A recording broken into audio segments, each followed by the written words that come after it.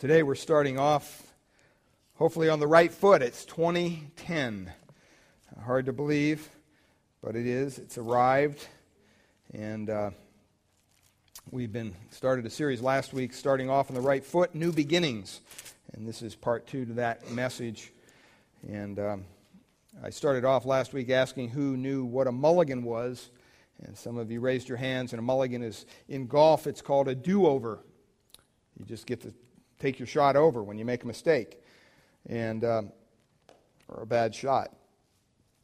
And sometimes in life, it's good to know that through Christ we can have a do-over.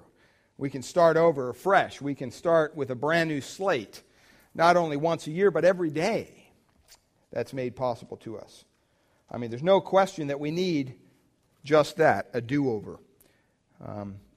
There are times when we need a second chance, a new start. When it comes around this time of the year, people make all these resolutions, and boy, they're going to start the year strong.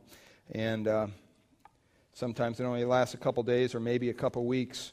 But in Christ, we have a chance to start fresh every morning. Today we're going to continue to look at the Apostle Paul in Philippians chapter 3, and we're looking at new beginnings.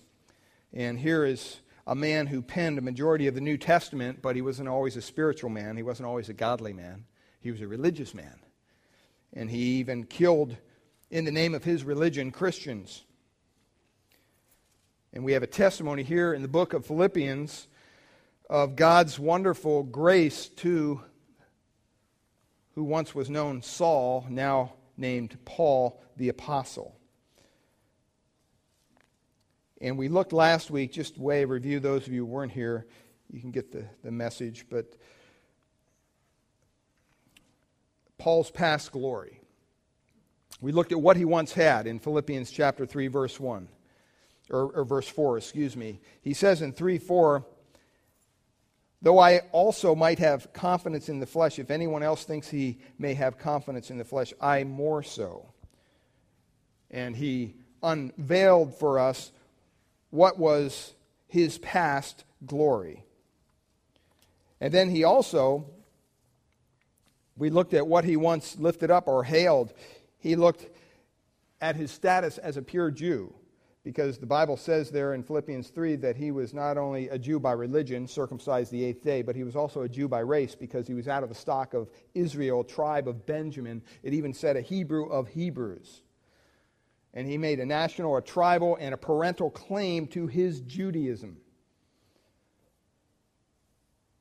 And we also saw his stature as a practicing Jew in verses 5 to 6. He was a fundamentalist Jew. He says, as touching the law, he was a Pharisee. Above all else, above all others. Paul had also been a fanatical Jew, because we see there that it says, concerning zeal, what did he do? He persecuted the church. In the name of his religion, he was persecuting the church of the Lord Jesus Christ, thinking that he was doing the right thing. And he had also been a fastidious Jew, because when it came to the law, touching the righteousness which is of the law, he said that he was found blameless. And we talked about how that didn't mean sinless, but it meant blameless. No one was able to point their finger at Paul and say, hey, you're a hypocrite in this area of the law. That wasn't true with Saul, who became Paul. He once thought himself as chief of the saints, but when he encountered the Lord Jesus Christ on the road to Damascus, he realized that he was not chief of the saints at all, but he was the chief of sinners. Through God, he realized that he was the chief of sinners. See, that's what happens when someone encounters the Lord Jesus Christ with their life. It just shows them their own sinfulness, their own inability to save themselves. And we also looked at Paul's present gains, what he discounted. He wrote off all his human religion. In verse 7 it says, what things were gained to me, those things I counted loss for Christ. He gladly put aside his human religion for Christ. A lot of us have been saved out of a church, maybe we grew up in or whatever, and we never heard the gospel. It was all just about religion. See, the difference between Christianity and religion is trying to do works to reach a holy God. That's what religion is. That's what all man-made religions are. They have an agenda. They have do's and don'ts. They have all these things that hopefully if you live by their religion, somehow you're going to improve your standing before a holy God. And that's just not true. Whereas Christianity, it's not about your religion. It's about your what? It's about your relationship. It's about who you are in Christ. The difference between religion and Christianity is a simple matter of words. You can represent any world religion by a simple two-letter word, do, D-O. It's what you do that matters. In any religion of the world, people are religious. It's all about what they do, how they perform. But when it comes to Christianity, when it comes to Christ, it's not a matter of what you do. It's a matter of what was done, D-O-N-E, for you on Calvary. Big difference. Well, he wrote off all his human religion. He also wrote off all his human resources in verse 8. He said, I count all things but loss for the excellence of the knowledge of Christ Jesus my Lord, for whom I have suffered the loss of all things, and do count them but rubbish, that I may win Christ. And in chapter 1, verse 21, he says, for me to live is Christ, and to die is gain. See, Paul had the proper perspective when it came to living. And he was glad that he got a do-over. With all the stuff in his past, all the stuff in his present, he put all that aside for the simple fact of knowing Christ.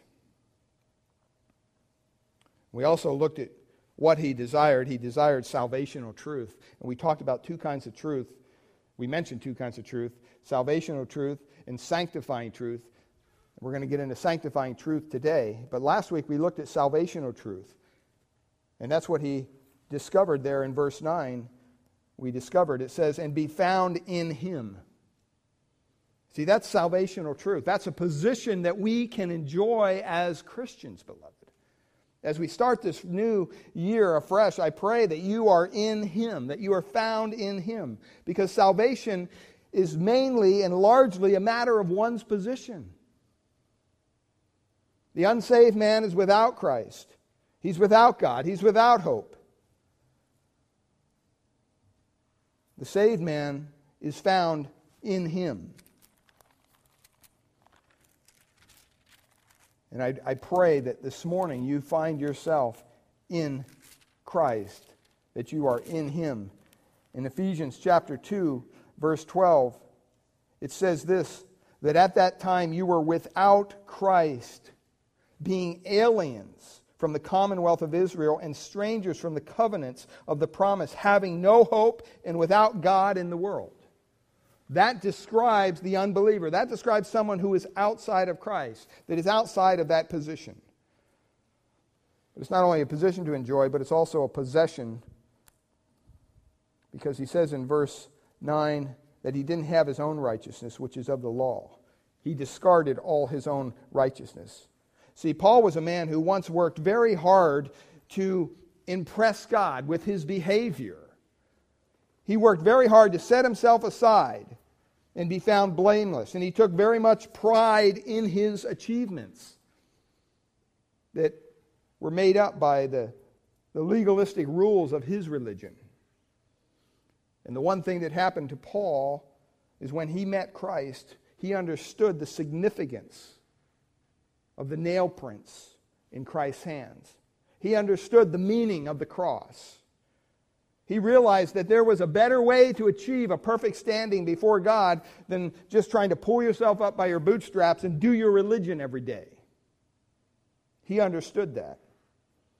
And so he took all his false righteousness that he found in his religion, and it says that he cast it aside. And it goes on in verse 9, it says, but that which is through faith of Christ, the righteousness which is of God by faith. See, he discovered a flawless righteousness in Christ. That's what you need if you're going to be saved. You need a righteousness that's going to stand up when times gets tough. You're going to need a righteousness that's going to stand up against the accusations of the devil. You're going to need a righteousness that is definitely divine in nature. See, the secret to a flawless righteousness is not trying to do more stuff. The secret to a flawless righteousness is found in Christ. That's where we find our righteousness. Because you have to understand, we just celebrated Christmas. And you have to understand, from the moment the Lord Jesus drew his first breath as a baby, from that moment all the way until his last breath when he says, Father, into your hands I commit my spirit. 30-some years he lived on this earth. And he did always those things that pleased the Father. Always. Meaning he never sinned, he never sinned. He was perfect. He did everything perfectly. He fully fulfilled God's purpose for him. When Paul realized that, he had to look to Christ to find a flawless righteousness because he realized that his righteousness was flawed. Today, we want to continue in our study here in Philippians 3, and we want to look at sanctifying truth. Sanctifying truth. In verses 10 through the end there of verse 14, I want to read that for us. Philippians chapter 3, beginning in I'll start in verse 7. But what things were gained to me, those things I have counted loss for Christ. Yet indeed I also count all things loss for the excellence of knowledge of Christ Jesus my Lord, for whom I have suffered the loss of all things, and count them as rubbish, that I may gain Christ and be found in him, not having my own righteousness, which is from the law, but that which is through faith in Christ, the righteousness which is from God by faith. Verse 10, that I may know him and the power of his resurrection and the fellowship of his sufferings, being conformed to his death, if by any means I may attain to the resurrection of the dead. Not that I have already attained or am already perfected, but I press on that I may lay hold of that for which Christ Jesus has also laid hold of me. Brethren, I do not count myself to have apprehended, but one thing I do, forgetting those things which are behind and reaching forward to those things which are ahead, I press toward the goal for the prize of the upward call of God in Christ Jesus. First thing we see here in our text for this morning concerning sanctifying truth is the personal gain that he has. He says that I may know him. That I may know him. It's very important to understand that salvational truth and sanctifying truth go hand in hand, beloved. You can't have one without the other. A consideration of salvational truth leads to a consideration of sanctifying truth. See, here we have the secret to a holy life. It says that I may know him. Speaking of Christ. See, no one can live a holy life without utter dedication to a life purpose of knowing the Lord Jesus Christ. I mean, there's been people through the centuries who have lived a single-minded devotion to much lesser goals. You think of Sir Edmund Hillary, who devoted himself, gave his life to press up that steep and treacherous slope of Mount Everest. You think of the founder of our United States, Christopher Columbus. He set his mind to sail westward. And in spite of the threat of mutiny, in spite of physical peril, he set his face westward to find a new world. So you have to understand that hundreds of other sailors sailed westward before Columbus. But none of them were so persistent. None of them were so long-standing as Columbus. He accomplished his goal. And his crew wasn't always on board. The difference between Columbus and his crew, see, in times of testing, they were ready to give up. But he intended from the very onset to see this voyage through to its destination. You know, that's really a picture here, a good picture of Paul. Paul's goal, his master passion, you might say, was Christ, that I may know Him. That's all that mattered to him. Paul had met Him, changed his life, and now he wanted to know Him even more. See, there's a world of difference between meeting somebody and knowing somebody, right? I think throughout the 25 years of ministry, I probably met hundreds, if not thousands of people. And usually I can't remember one from the other. You can come up to me next week and say, oh yeah, hi, and start talking. I'll say, well, what was your name again? Just very bad in that area. Not good at recalling names. My wife, on the other hand, is excellent in that area. She excels far beyond me. Sometimes we'll sit around and we'll talk about the 4 different churches we've been in. Remember this kid, young kid who was in the youth group, and boy, she'll have to talk for quite a while, and then I'll think, oh yeah. I do remember. Now it's ringing a bell. Some people just remember people right away. Other people struggle.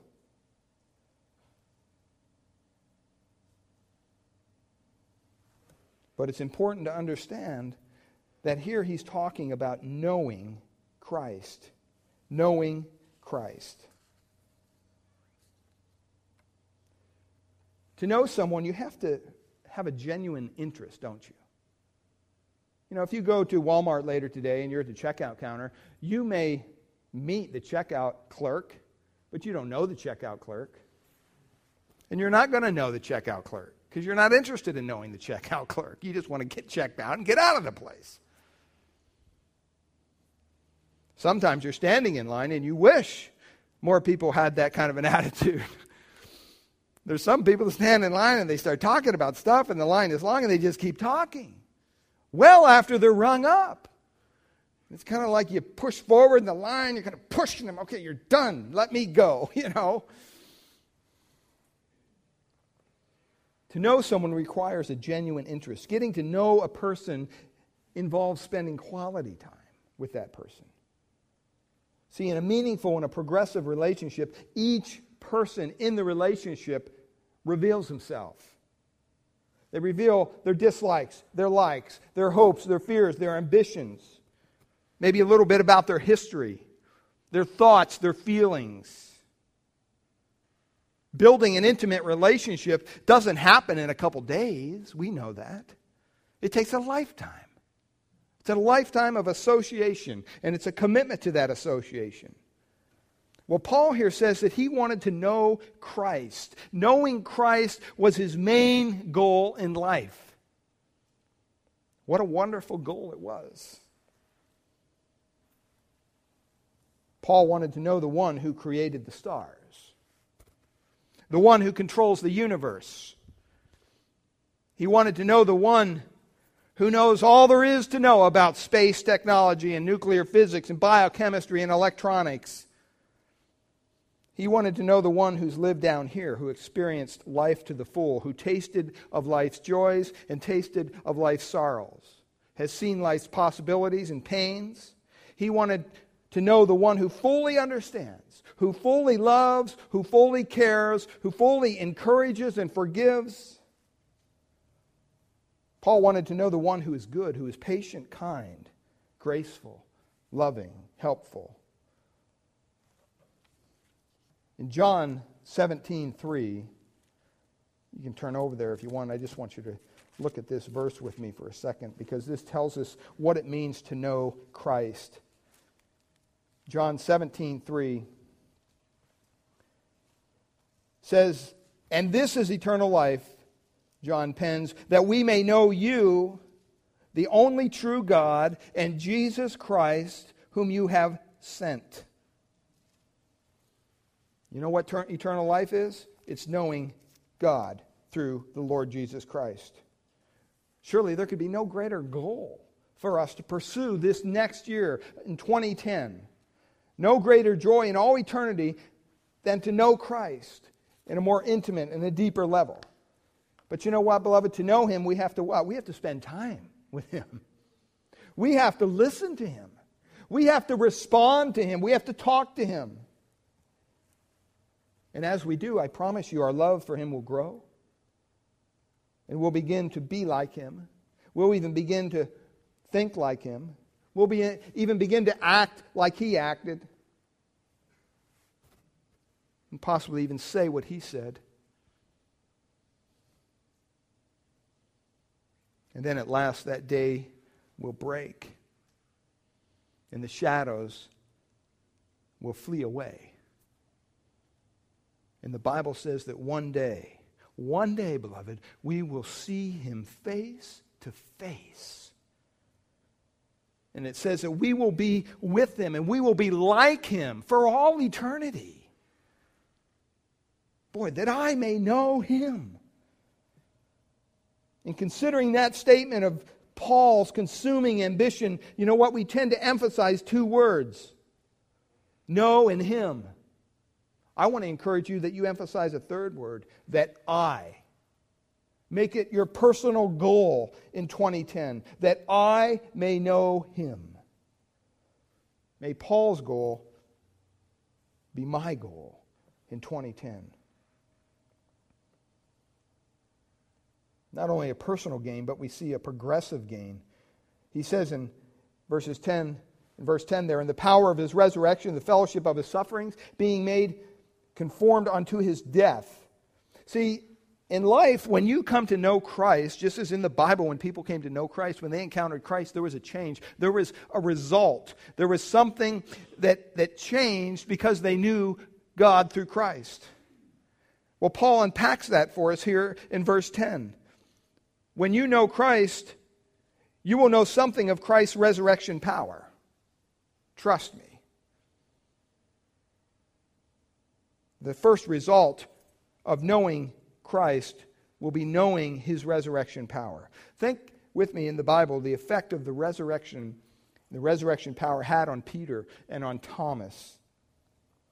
Remember when, before Jesus went to Gethsemane, Simon Peter, remember the little interaction they had? In his self-confidence, even in his pride, when he assured the Lord that no matter how many other people, Lord, default, no matter how many other people turn aside, no matter how many other people deny you, Lord, I never will. That's what his words were. Very bold statement to make. And that boastful pride suffered a speedy fall when Peter, by simply warming his hands around a fire with a simple little maidservant, was challenged. And the Bible says that he failed the test.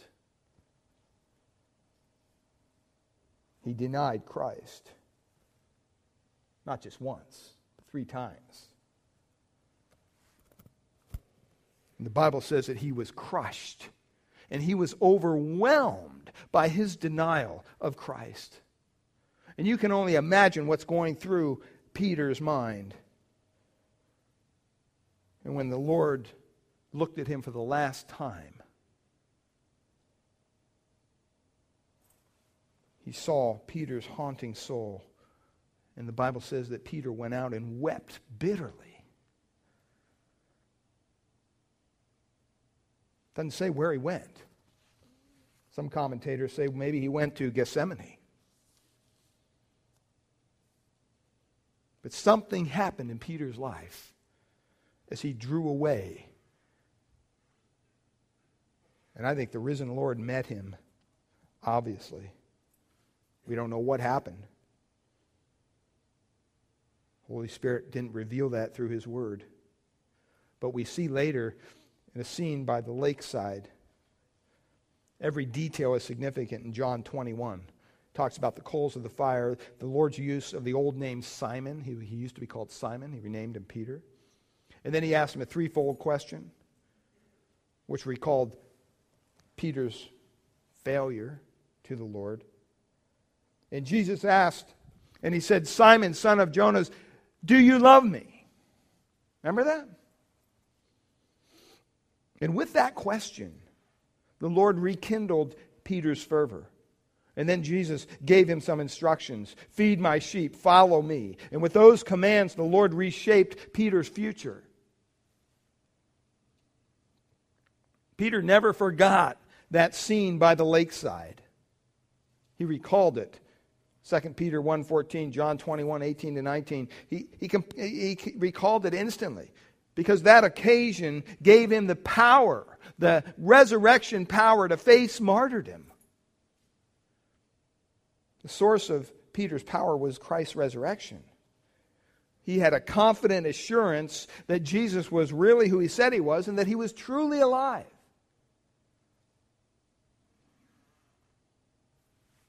Stop and think with me about Thomas. Before he saw the risen Christ, he was plunged into depression over the death of his Savior. He was so depressed, the Bible says, that he wasn't even meeting with the other disciples. They were in the upper room, and Thomas wasn't even there when the Lord showed up. I don't know if depression has ever touched your life, but it's probably touched most of our lives. And we've all maybe been at that point in life where, you know what, the morning dawns and the light comes through the shades, and we just want to put the pillow over our head and go back to sleep. We don't want to face another day.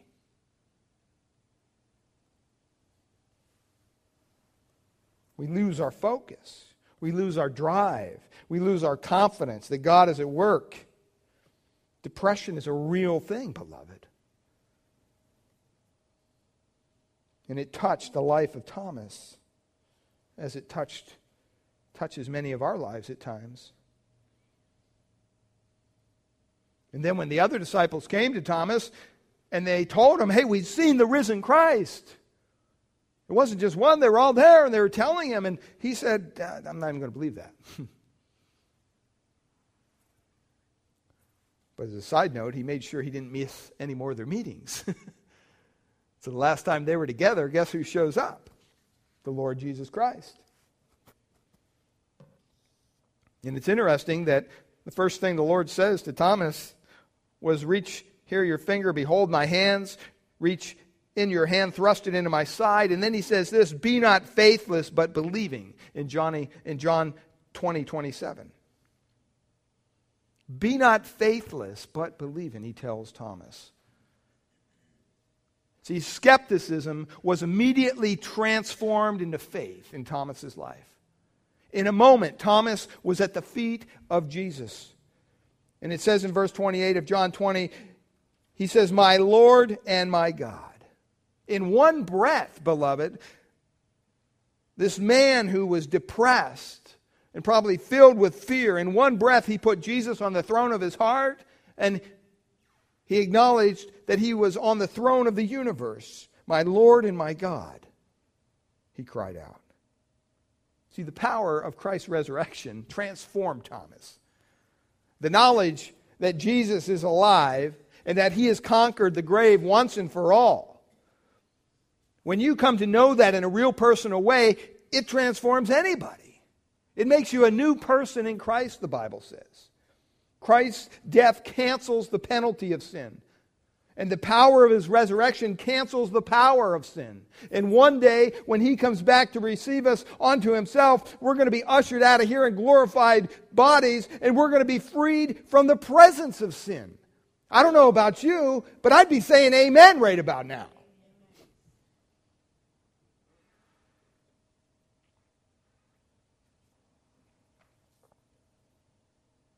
The second result of knowing him is not just Christ's resurrection power, but Christ's rejected position. Look at what it says. Not only the power of his resurrection, it says, but the fellowship of his sufferings. The fellowship of his sufferings. What's that going to do? You know what? When we enter into the fellowship of Christ's sufferings, it's going to help us. It's going to make us willing to face the sneers and the snubs of the world when our faith becomes evident before them. Do you know that Jesus had to face the animosity of his own family? Some of you are experiencing that even now. His own brothers didn't believe in him. And on one occasion, they wanted to restrain him physically. They said that he was beside himself. It's a nice way of saying lost his marbles. It's crazy. His own brothers. He also had to face the alienation of his followers. So you think everybody always followed Jesus? No, they didn't. Was he popular? Yeah, for a while. But the Bible says in John 6, verse 66, that after his teaching on the bread of life, what we're going to talk about this morning, communion, many of his disciples left him, it says. They just left. And as the pressure began to mount more and more against him, the Bible says more and more turned away. And you know what the Bible also says in Mark 14:50? That in the end, all forsook him. All forsook him and fled. They ran from him.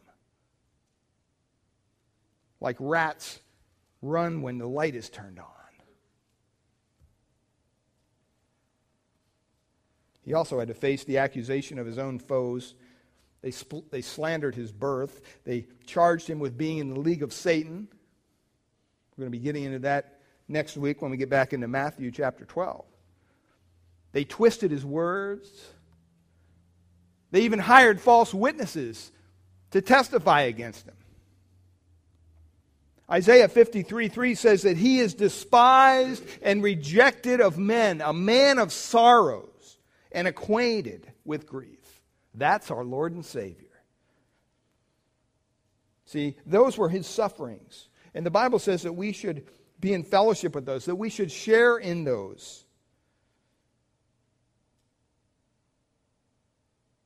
And when that animosity from the family comes, or the alienation from friends, or the accusation of people who stand up against us come, I pray that we will take heart, and those things will only draw us closer to Christ, not further away.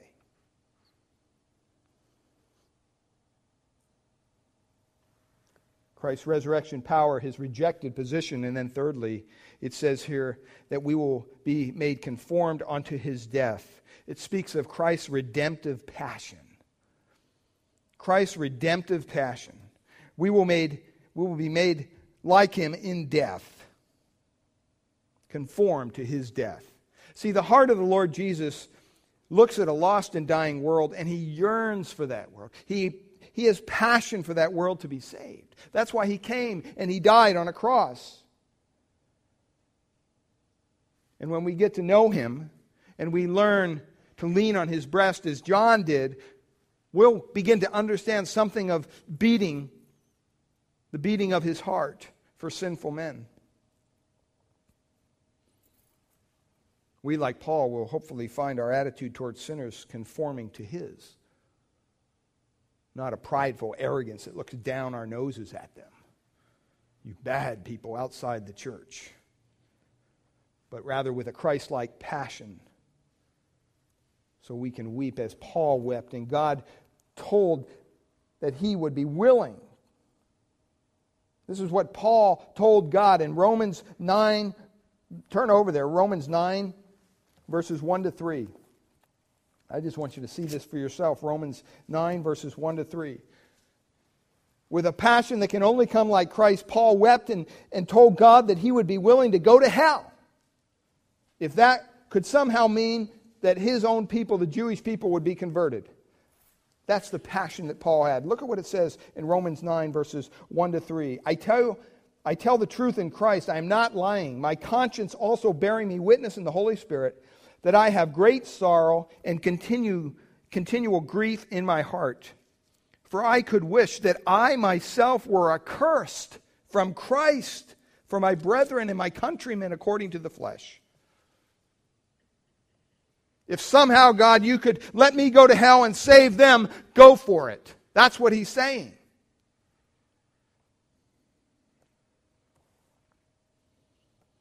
How unlike Christ we are. How unlike Paul we are. How little we know Christ. I know many of us here in this room have maybe boys, girls, children, brothers, sisters, family members, close friends who are outside of Christ. They don't know Christ. They're not saved. And granted, occasionally we may mention their names briefly in a prayer for salvation. But where's the passion?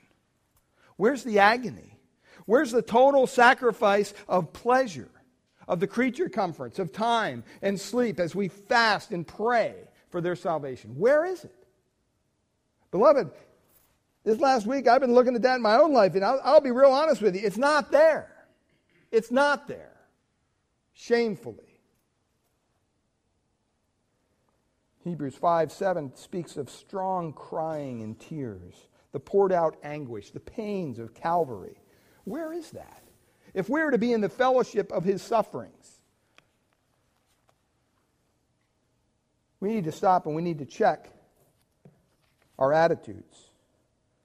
Do we have the redemptive passion that Christ has for those who are lost? We have to stop and remember that Christ died for those lost people, that he went to the cross for them, that he was made conformable to death for them.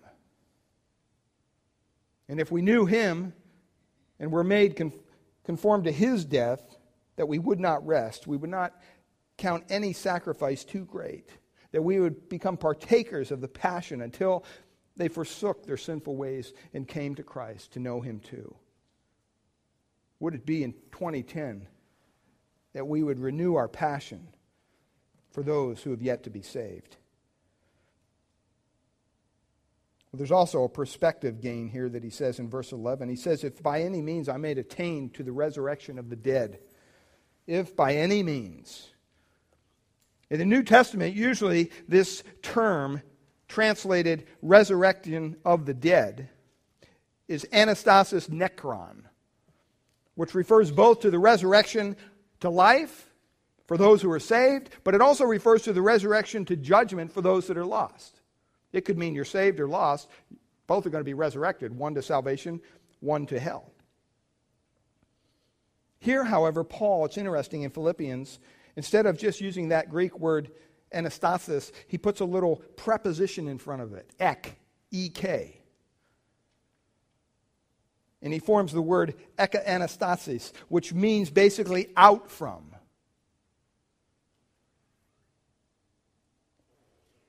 There's another word that means away from in the Greek, apo, apo. But if you were to describe the difference between those two words, ek and apo would mean you had a circle, draw a circle, and then you have a line just touching the circumference of the circle, and you draw it outwards. That means it's going away from the circle. But the word ek means that line penetrates deep within the circle, and it comes from within the circle to the outward regions of the circle. So the literal meaning of ex anastasis, or out of the resurrection, that's what it means, out resurrection. It's a resurrection from the dead, but it's distinguished from just the resurrection from the dead. And this is the only place that he uses this word. The only place. What does he mean by out resurrection? What could he possibly mean? Maybe Paul envisioned a group of people who will have a special position in the resurrection of the dead. Even of those who are going to be saved, they're all going to be resurrected from the dead. But I think Paul envisioned himself attaining to something even beyond that. A special group of those who are being resurrected. A privileged group. Those who are going to be set apart, who will have attained a special place of status.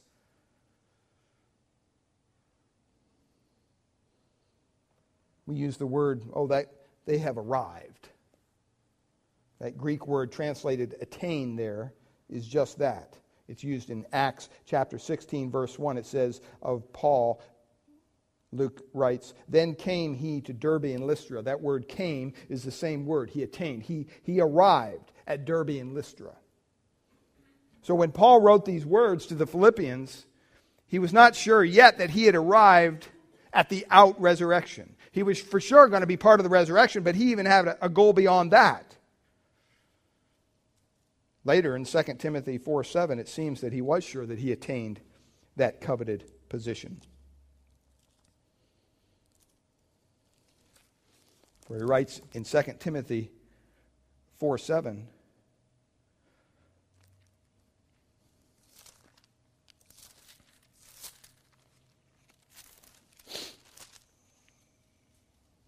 I have fought the good fight. I have what? Finished the race. I have what? Kept the faith. So Philippians, he's still running. He's still attaining. He's still trying to reach that point. But at the end of his life, he says, no, I've done the best I can do. And with Christ's grace and with Christ's help, I did it. So there's a way that we can know Christ in a deeper way. Some people say, well, if you're saved, right? No, I think we can know Christ even more. You may be saved from hell. You may be in heaven one day. But the Bible clearly says that we can work on our sanctification here on earth, that we can become more and more like Him each and every day. And that's what Paul's desire was. You never arrive here while you're here on earth. Do you understand that? Some of you who are older, who've known the Lord for years, probably even older than I am, you've known the Lord that many years, 50 years. You've been walking with Christ all those years. Don't you ever sit there and think, oh, okay, well, I've done it all. I've arrived. I can't learn anything else. There's nothing else that God can change in my life because I'm 80 years old and I've been a Christian all my life for most of my life and you know, God can't do anything new in my life. Don't you ever believe that lie. Every day that we wake up, that we take that first breath of fresh air in the morning, hopefully God is doing something fresh and new in your work, in your life. If He's not, there's something wrong. And that was Paul's attitude. Well, we've looked at his past glory, his present gains, and just quickly look at his goals. He assesses his situation in verse 12, and he does so realistically. Not as though I've already attained, either we're already perfected. Stop and think with me just for a second of Paul's career up to this point. Think of Paul's career up to this point. Within a few weeks of being converted to Christ, he had made such an impact on Damascus that he stirred up the opposition that he was forced to leave the city.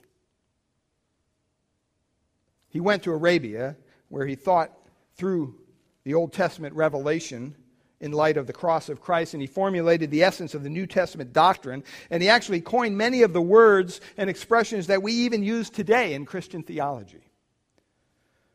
And while waiting for God to work in his life and show him what He wanted him to do, he evangelized Arabia, Tarsus, and Cilicia. Then he moved over to Syrian Antioch at the urging of Barnabas. And the apostle made a great impact on that wicked city. Is he done yet? Not even. Paul evangelized the island of Cyprus. He founded a string of churches in Galatia, at Antioch, Pisidia, Iconium, Lystra, and Derbe, and then later in northern Galatia. He championed the cause of Christian liberty, and he helped the elders of the Jerusalem church understand that Gentiles didn't have to become a Jew in order to become Christians. It's a monumental achievement that freed the early church of all the shackles of Judaistic legalism. He pioneered the work in Europe, and he planted thriving churches in Philippi, Berea, Thessalonica, Corinth. He made that memorable speech on Mars Hill before all the intellectuals of the world as they gathered there.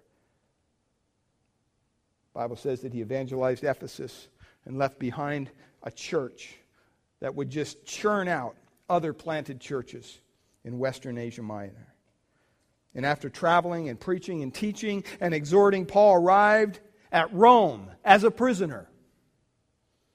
And even there, while he lived in constant peril of death, the Bible says that he was continually winning converts in the ranks of the imperial guard and extending the cause of Christ even into Caesar's household, in Caesar's palace. In his years, Paul influenced many scores of men to follow his example and to follow Christ, who gave themselves to evangelizing, pastoring, teaching. Timothy, Titus, Luke, Silas, Aristarchus, Gaius, Tychicus, Trophimus. The apostle himself, the Bible says, had performed miracles, healing the lame, casting out demons, banishing fever, curing the sick, even raising the dead. He also suffered great hardships, but he did so with joy in his heart, with a song on his lips. The Bible says that he had been beaten, he had been scourged, he was shipwrecked, he was imprisoned, he was stoned, he was mobbed, he was castigated, and he was even mocked. And yet, through all that, at the end of all that, Paul writes these words, "Not as though I had already attained. Either were already perfect." In other words, Christ isn't done with me yet. Can you believe that? It took me 5 minutes to quickly tell you what Paul did. Most of us, if we went through that, we would think that we had arrived. Not Paul.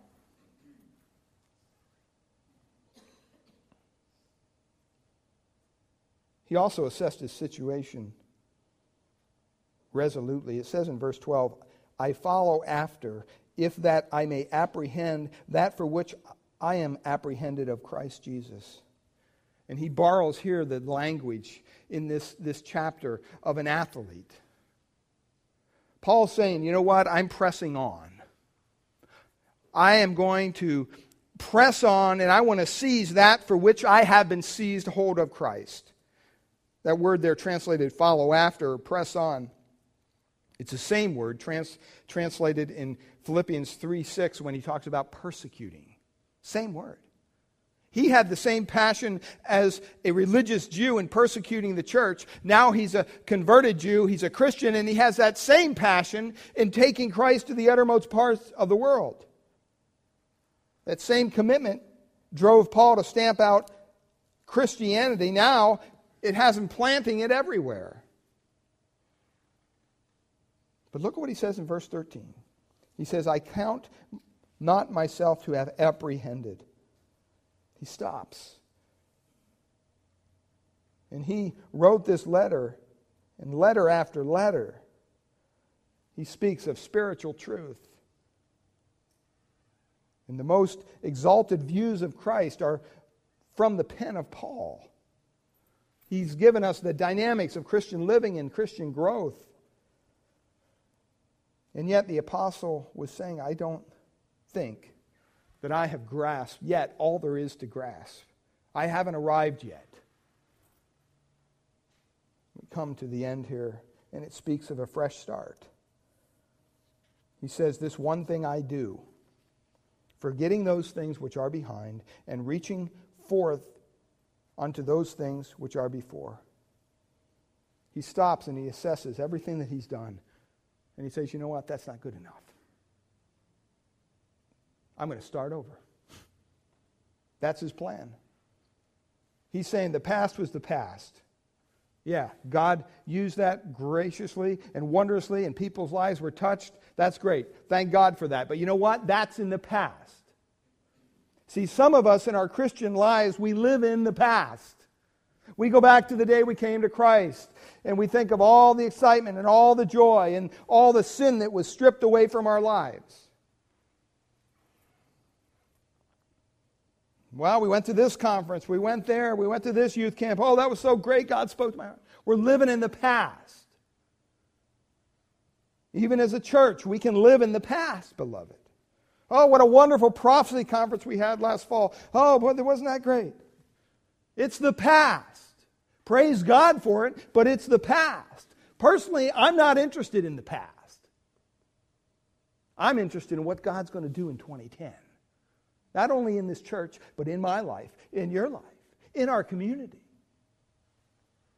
That's what Paul did. Paul had touched 2 continents for Christ, but he probably scratched his head and said, what about Africa? What about the continents that haven't even been discovered yet? There's got to be people there. Paul had reached Rome, and now he wanted to go to Spain. What about the regions where Rome's proud eagles never even touched? Who was going to take the gospel to the islands of Britain or to the Scots? Weren't all these places part of the Great Commission? To Paul as an apostle to the Gentiles? See, the task in Paul's mind was quite unfinished. In Paul's mind, it had barely even begun. Paul decided purposely that there was only one thing to do, and begin as though nothing at all had been done.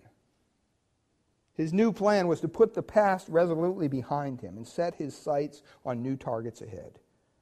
And see, in stating his objectives, here's what he said. This one thing I do. Underline that in your Bible. This one thing I do. D.L. Moody, who was probably as busy a man as Paul when it comes to the work of Christ, he said this on occasion. He said, it's better to say, this one thing I do, than to say, these 40 things I dabble with. That's a good point. I think Paul would agree with that. See, Paul concentrated all his energy on the one goal that he had set for himself, that he would know Christ in a more intimate way. Nothing could distract him. Why did he do that? It speaks of the prize. I press toward the mark for the prize of the high calling of God in Christ Jesus. See, throughout his entire life, throughout his entire ministry, and throughout this book, we have the language of an athlete. And we see Paul as a man running a race. And his head is thrust forward. His expression is set fiercely on the determined goal, the finish line. Every nerve in his body is tense. His breath is gasping for air. And the whole being is stretched to the utmost to finish well. Every last ounce of energy, every last bit of willpower, he's putting, just throwing it out there. He's spending it to win the prize. What's the prize? It says the high calling of God. Paul wanted to be way out in front as a winner. He wasn't satisfied just to go along with the pack. He wanted to be in the out resurrection. He wanted to be one of those who was called out from the rank and file and those ascending on high. He wanted that prize with every fiber of his being, and he knew the only way to get that was through Christ. That led to his uncompromising dedication, the motivation that pushed Paul to be committed to him until the end. See, it was the Master, the Lord Jesus Christ, that led and directed him. It wasn't a map that he held in his hands as he tried to evangelize the worlds in which he came in contact with. It was the Master. I ask you this morning, is the Master's hand evident in your life? Are you embracing all that this new year holds for us? Are you trying with all your being to pursue Christ, to know Him?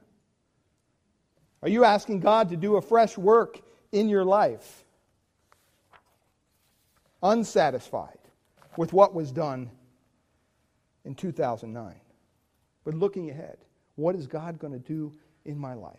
That's why you got that envelope. That's why you got that card. Write down 3 spiritual goals that you have for 2010. And as you write it down and as you put it in the envelope and you address it to yourself, later on in the year, you'll find this in your mailbox one day. And you're going to be confronted with the commitment that you made to God on January 3rd, 2010. And how many months have passed? And have you even thought about these commitments? Have you seen God work in your life in a new way?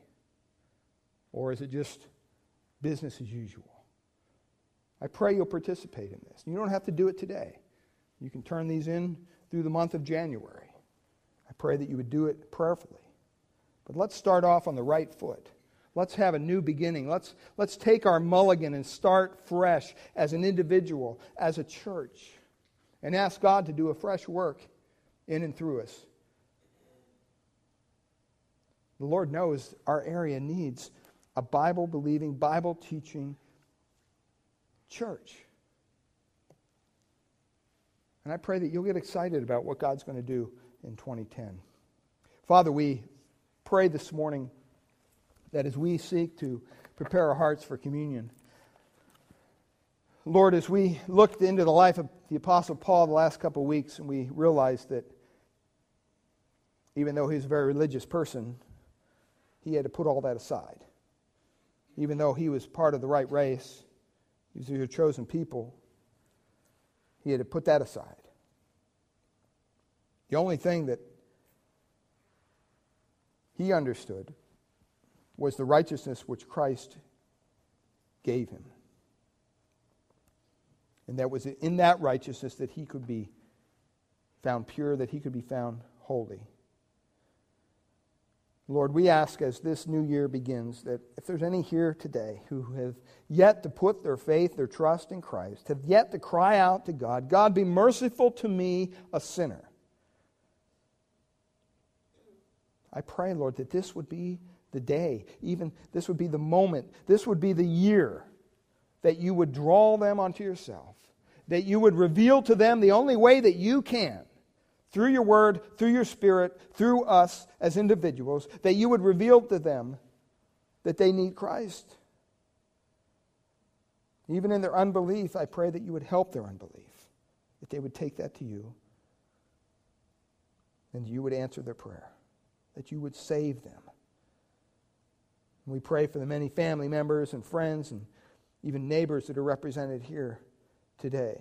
I pray that we would start afresh in our passion for the lost, that we would do everything we can to help them to understand the gospel, not just through our words, but through our lives as well. And Father, we pray for us as believers that as we leave this place today and walk out into a lost and dying world, that we would recognize that it's our responsibility, that you left us here for a purpose. We're not here to be spectators. That's not why you left us here.